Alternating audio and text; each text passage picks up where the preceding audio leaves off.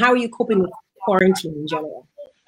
Well, I'm in the US right now, and the state that I am in is not as bad as other states. And I have not had to do things like wait online at a supermarket. The supermarkets have been empty. We've been able to get most of what we needed. We are allowed to take walks, so I've been able to go around my neighborhood and take walks with my kids. So it has not been bad, and alcohol is on sale. I love how you said that. So that's okay. Yeah, because it's an issue for certain people, and I can understand because I went alcohol free for Lent, and let me tell you, come Easter Sunday, I sat there and I'm like, oh, I'm not going to break my fast. I'm actually, going to continue. And then like 10 minutes later, that was the end of that. So I get it. I get it.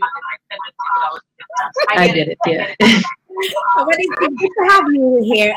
You're not in St. Lucia. I want to get into, knowing a little bit about you, why you do what you do, how you do what you do. I always start my show by asking every single person, who are you? Who is Tariba? Who is Tariba? Good questions. Well, that's a hard question. I mean, I wear so many hats, is the long and short of it. I mean, I'm a wife, I'm a mother, I'm a businesswoman, I'm a daughter, I'm a sister. I mean, I dabble in so many things. I like to tell people I do just enough to get by. That's my usual answer to people when they ask what I do, because, I mean, I make my bags, I host things, I give speeches, I give presentations, motivational speeches, I tour. I mean, I just live my life doing what makes me happy, and so far so good. Yeah. But I mean, at the end of the day, everyone knows me for my bags, right? It was the bags that opened all of these avenues for me to do all these other things that I love doing. So I am the bag lady, owner, creative director of Membed Bags, based in St. Lucia, St. Lucian brand, St. Lucian made bags and accessories. Don't mind that I'm in Virginia right now. It is a local brand. Local as in St. Lucia, or local as in Virginia. And why did you decide you were going to get into this journey? Well, I was always creative. I always had a creative side. I come from a long line of seamstresses. I say that all the time. Kudos to my grandmothers and my aunts. So very good seamstresses. All my aunts can sew. My mom, everybody can sew very well on both sides of the family. And I've always had that creative edge, but I've always been very academic. So it was in following my academic stream that I met business women for the first time. And that was before entrepreneurship was this sexy topic. That was before entrepreneurship was in style. We're talking about like 2006. And these were really young women, like early 20s, and they had their own businesses. They were designers, jewelry designers, clothing designers. And for me, it was like, wow. And I'm like, I can design, I can create. Now, living in Ethiopia, that's where I started everything. Before you get into Ethiopia, we're still getting a little bit of feedback. So there's a little bit of feedback coming through when you speak. So I do want people to miss a thing, not one single thing. We want to know what Ellie Collusion doing in Ethiopia. How you reach there? How I reach there. So before we get into it, okay, let me see. Now say something. Let me hear if you. Hello. Somebody was just saying that they were getting feedback as well. Okay. This is better now? This is perfect. Okay, I'm just realizing, why was the volume on my phone up? Like, I don't need to hear. I'm hearing you here. That defeats the whole purpose, right? I know it doesn't. No, anyways, we tried it for the first time, trying to think. So. It's okay, the cherry blossom, right? So like I said, I was doing an internship in Ethiopia. Okay, I'm a project manager by profession, actually, in international development. So that would be projects in water and sanitation was what I was working on, and just working with NGOs. And the one project I was working on was helping business women become export ready. So that's why I was able to meet a lot of business women who were very young, and I thought it to be so inspiring. So inspiring. And so go ahead. Yeah, like I said, that was before entrepreneurship was a thing. I'm 38 years old now. That was back in like 2000 and 2005, 2006. And that was the first time that I saw like young 20-year-old people with degrees being like, okay, I'm going to do something for myself as opposed to I'm going to look for this new big corporate or government job. So being that I had this creative side, being that I came from a long line of seamstresses, like I said, on both sides of my family, my grandmothers and my aunts and my mom can sew very well. I always had that creativity instilled inside of me. My mom had a carnival band for 30 something odd years, so even in the mass camp, making costumes and everything, I thought to myself, okay, these ladies are doing it, let me try. So started off as a little side gig. Ethiopia has a massive creative industry sector and a very big leather sector. And leather was not a material that I knew much about, but I loved it when I got there. And of course, and I love the African print. So it was not African print was not like sexy like it is now. Back when I was doing it, let me tell you. And I thought to myself, well, why don't I mix the two and make something nice? So that's how I started. It started off as a side gig. Then fast forward, moved back to St. Lucia, continued doing it while I was working, then reached a point where both my work and the company was suffering, and I had to make a decision to choose one over the other. And of course, I chose my business because I can always go back to work. You had a small plant in Italy. How did Italy come into? Well, the thing is, I was largely self-taught. Mm-hmm. I did meet a young guy who was a leathersmith who showed me the ropes, showed me all the merchants where to buy the stuff. Every time I got stuck, he would show me what to do. He was actually a trained person. But when I took the plunge to quit my job in St. Lucia and take this full time, I recognized that I should not really be training people to make bags the way I was making it, because I knew that there were obviously things that I was probably doing incorrectly and that there were probably easier ways to do things. Then I thought, okay, let me get a bit of formal training on how to do things, because I was investing in proper machinery and stuff, and I'm like, okay, I don't even know what machinery to buy. Why was that important for you? Because quality is important for me, right? My brand is known for its quality. My brand is known for its finishing. I want to keep it to a certain standard, and I knew that I was not meeting the standards that I want. You're always your own worst critic. So I just felt like, okay, this is nice and people are buying it, but if I'm going to start producing this on a larger scale, they need to be better. So just before I opened my atelier, I went to Italy for 10 days, I think it was, and it was a one-on-one intensive training, 8 hours a day, and it was amazing. It was a dream come true. I was in a lady's atelier. It was undivided attention, and it blew my mind the things that I was doing wrong. You know, when they say you don't know what you don't know, I really did not know what I did not know.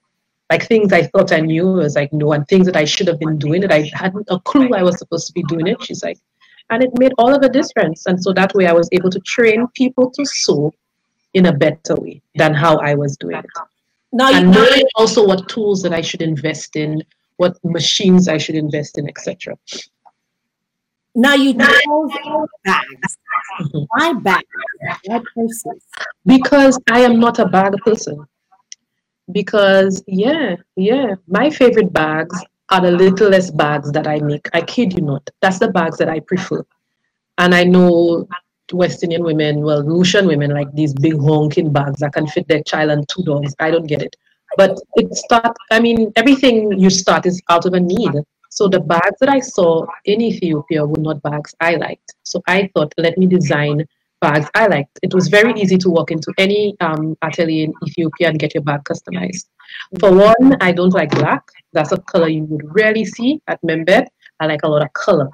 And Ethiopia had so many beautiful colors of leather. And I said to myself, why are you always making black and brown bags? You have this beautiful purple leather, you have this beautiful red leather. And so I said, okay, well, let me design stuff that's brightly colored. And that was it. And something that was small and compact that can take the few things that I need. That is why I started bags. A lot of people always tell me to go into clothing and garments, but bags are so easy to sell because either you like it or you don't. Sure. I don't have to worry about the fit. It doesn't fit right, body types. And you know what? I cannot sew clothing to save my soul. Trust me. Really? I cannot. I cannot. I've made things for myself, and I can tell you they malfit. I know how it not feeling right on me, and I could not, in good faith, make anything to sell. I did a prom dress for somebody once, which wasn't too bad, but that I mean, it was a family friend, and they asked and stuff like that. So, but otherwise, no, I don't do clothing. We do a couple of things for men. We do shorts, but that's not me. That's the supervisor in my atelier in St. Lucia, and she's in charge of that aspect. I won't even bother attempt to make a pair of shorts. I made a pair of puff pants for a baby this year. That's Really? about it. We were talking about the little set. It had the bib and the puff pants and the little bag. So I did the puff bag, but my mom had to cut it for me because I just didn't have a clue. What are some of the challenges you face with making bags or even being out of the island and having a business in the island? Well, this out of the island thing is a new phenomenon, obviously because of this COVID. My family is here. I would be going back and forth, but I figured, okay, I'm not going to. I mean, I really literally got out in the nick of time. I traveled this Saturday. The shutdown was the Sunday, I think. So I said, okay, I need to get out of here. And we did, prior to the government shutting down stuff in St. Lucia, I had already closed my shop because I'm like, ain't nobody coming and buy bags at this time. I don't want my staff, I don't want to risk their health, one, and two, I don't think it was prudent to be cutting materials to be making stuff that wasn't selling. And we had quite a bit of stock in the store. So we had already closed. Like I said, I wear many hats. I was doing craft videos for Excellent Stores. That's something I also do as well. That went on, I filmed that, and then I bounced. So now I'm here, not realizing that probably I will be here for a good while because, you know, initially the plan was, I guess, to come up at a certain time and then be with the kids and do markets in the US and travel to New York and go to Essence Fest in New Orleans and then come back to St. Lucia for Carnival because I also do costume design, and I had all these wonderful ideas. But you know what they say, if you want to hear God laugh, tell them your plans. Laughed and laughed and laughed. He laughed at the whole world, actually. He's like, look at you guys. No, none of what anybody has planned for 2020 is going to happen. So now I'm here and I'm safe and I'm healthy, thank God, because it's a very scary time. But it has actually worked out very good for me. I think I have very good loyal staff. What has business been like for you in St. Lucia particularly? Business in St. Lucia. Okay, so when I was sewing my bags by myself, I could not keep up with the demand. Okay, it was like ridiculous. People, I had fallen out with people who at certain times could not get bags because I could not make enough, and there are people who stopped talking to me and like, can you even save one little bag for me? That's how it was. But when I increased my output, it was a shock to me. I guess when it's one person, it seems like a lot, but at that time I had hired 3, so there were 4 of us working. And it was a bit of a shock to me to see, first of all, how many bags 4 people can make. I think I underestimated our output. And then I realized, okay, them bags not selling as much as I thought. So it was quite a bit of a struggle. St. Lucia, the market is small and things go in waves. So for example, from October to about February, things are excellent because that is peak season for tourism. We have Trinity Creole in October, and of course, you have Christmas. Coming maybe like January, February, I would probably have to restock the hotels that sold out over Christmas, so that's still fine. Back in the day, you had Jazz in Me that was huge. I know. Right? And in the summertime, what you would get are a lot of people who are leaving St. Lucia coming to purchase gifts. But then you know already, August and September is school books, and it's a horribly dead, worst time for business in life. I am still trying to recuperate from September 2019, let me tell you. So with the removal of Jazz, things got really bad, like really, really. When I say removal of Jazz as what it was before, because they have some kind of something now, but it does not have the pull that it used to in the previous years. So that's when I got into designing carnival costumes because I needed something to fill in that gap. And the carnival costumes have been going pretty well. I actually joined a new band for what would have been Carnival 2020, but then more on that Carnival 2021, because I mean, who knows what's going to happen, so I don't want to say too much about that. But I did design 2 costumes for the next carnival, whenever that is. So that was supposed to be something to fill in the gaps. Who was the person who said when the mind is willing to learn, you'll always succeed?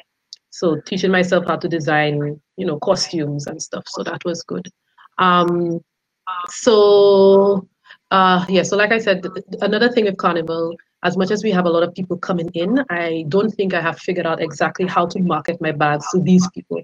The people who would shop from us, Diaspora Solutions, who come to Solution for Carnival, they know about Membet. Other Carnival lovers, I don't think, and especially since I'm in the heart of Castries, you find they don't really come into town. They're not going to come to town to browse. So that's something I need to work on to figure out how to capture that market of people coming in, if whether or not I have to set up at costume distribution or or stuff like that. Because these are the type of things that you have to do to remain afloat in St. Lucia, because the market is entirely too small. Now, one thing I learned very early, because I'm a huge online shopper, is that I needed e-commerce. And e-commerce is something I had from a long time, from a dinky website that I actually designed my own self on one of them programs. It's horrible. And then I got a grant last year from Carib Export to get all my marketing materials, a new website, new logo, new what they call them, the business cards, lookbook, and everything. And So you had local support. I had from Carib Export, and they hired somebody who lived. Yeah, and they actually hired somebody who lived in St. Lucia to do my website. And he ended up doing websites for 4 other people. It was an accelerator program. So he ended up doing the website for about 4 other businesswomen as well. And they were all very happy with the work that he did. So now I have a website. I've been trained on it in the nick of time, because right now, because of the quantity of masks that I'm selling, this website is showing me, thank God I had it, because if I did not have it, balfini. Because let me tell you, when I packed up my store, I took a picture of it empty, and let me tell you, I saw the end of Membet. I saw it, because like I said, we were still reeling from a very bad September. We were still reeling from that. And then, just me in my head trying to do things differently and incorporate new kind of products. I mean, the bags are great, but they're complementary products that I want to do, like shoes and things for men that I need the cash for. Nobody not going to give me no loan. So I need to sell so I can have the cash to invest, to do more things. And that I saw that like it wasn't happening. And I'm like, I cannot continue. I said to myself, give myself 1 more year. If I'm still hand to mouth like this, I finish that, I'm going back to work, because my kids are growing. I need to give them support. I myself, I'm new clothes. You know what I mean? My car parts changed. Not now. I still there driving my car, making a rackety. I was like, these things were beginning to get to me. They were really beginning to get to me. And so when this happened, I thought to myself, oh my God, this is how, even if this thing blows over, how many people are really going to be splurging on things? Because my bag's prices are mid-market, right? How many people are going to be splurging on these sort of luxuries at this time? So, I mean, and even with the mask, I was so hesitant to make them, because I saw a lot of people doing them and they were making them very stylish and stuff like that. And I'm like, yo, I don't really want to exploit this. But then I figured, okay, let's do buy one, give one. Let me make it affordable. Let me offer free shipping. Let me do it properly, research a proper filter, and make them well. And that has really been keeping me afloat. My staff got paid. And I'm very happy to say that, because it was a whole month of no work for them. And I know a lot of people who already lost their job. And I was able to pay my staff just from the mask. And I hand wrote a note to every person who purchased a mask to tell them, thank you for your purchase. You really helped a small business stay afloat. We have also given back to our frontliners. And I had to handwrite that, because let me tell you, the day I listed them the first time was a dream come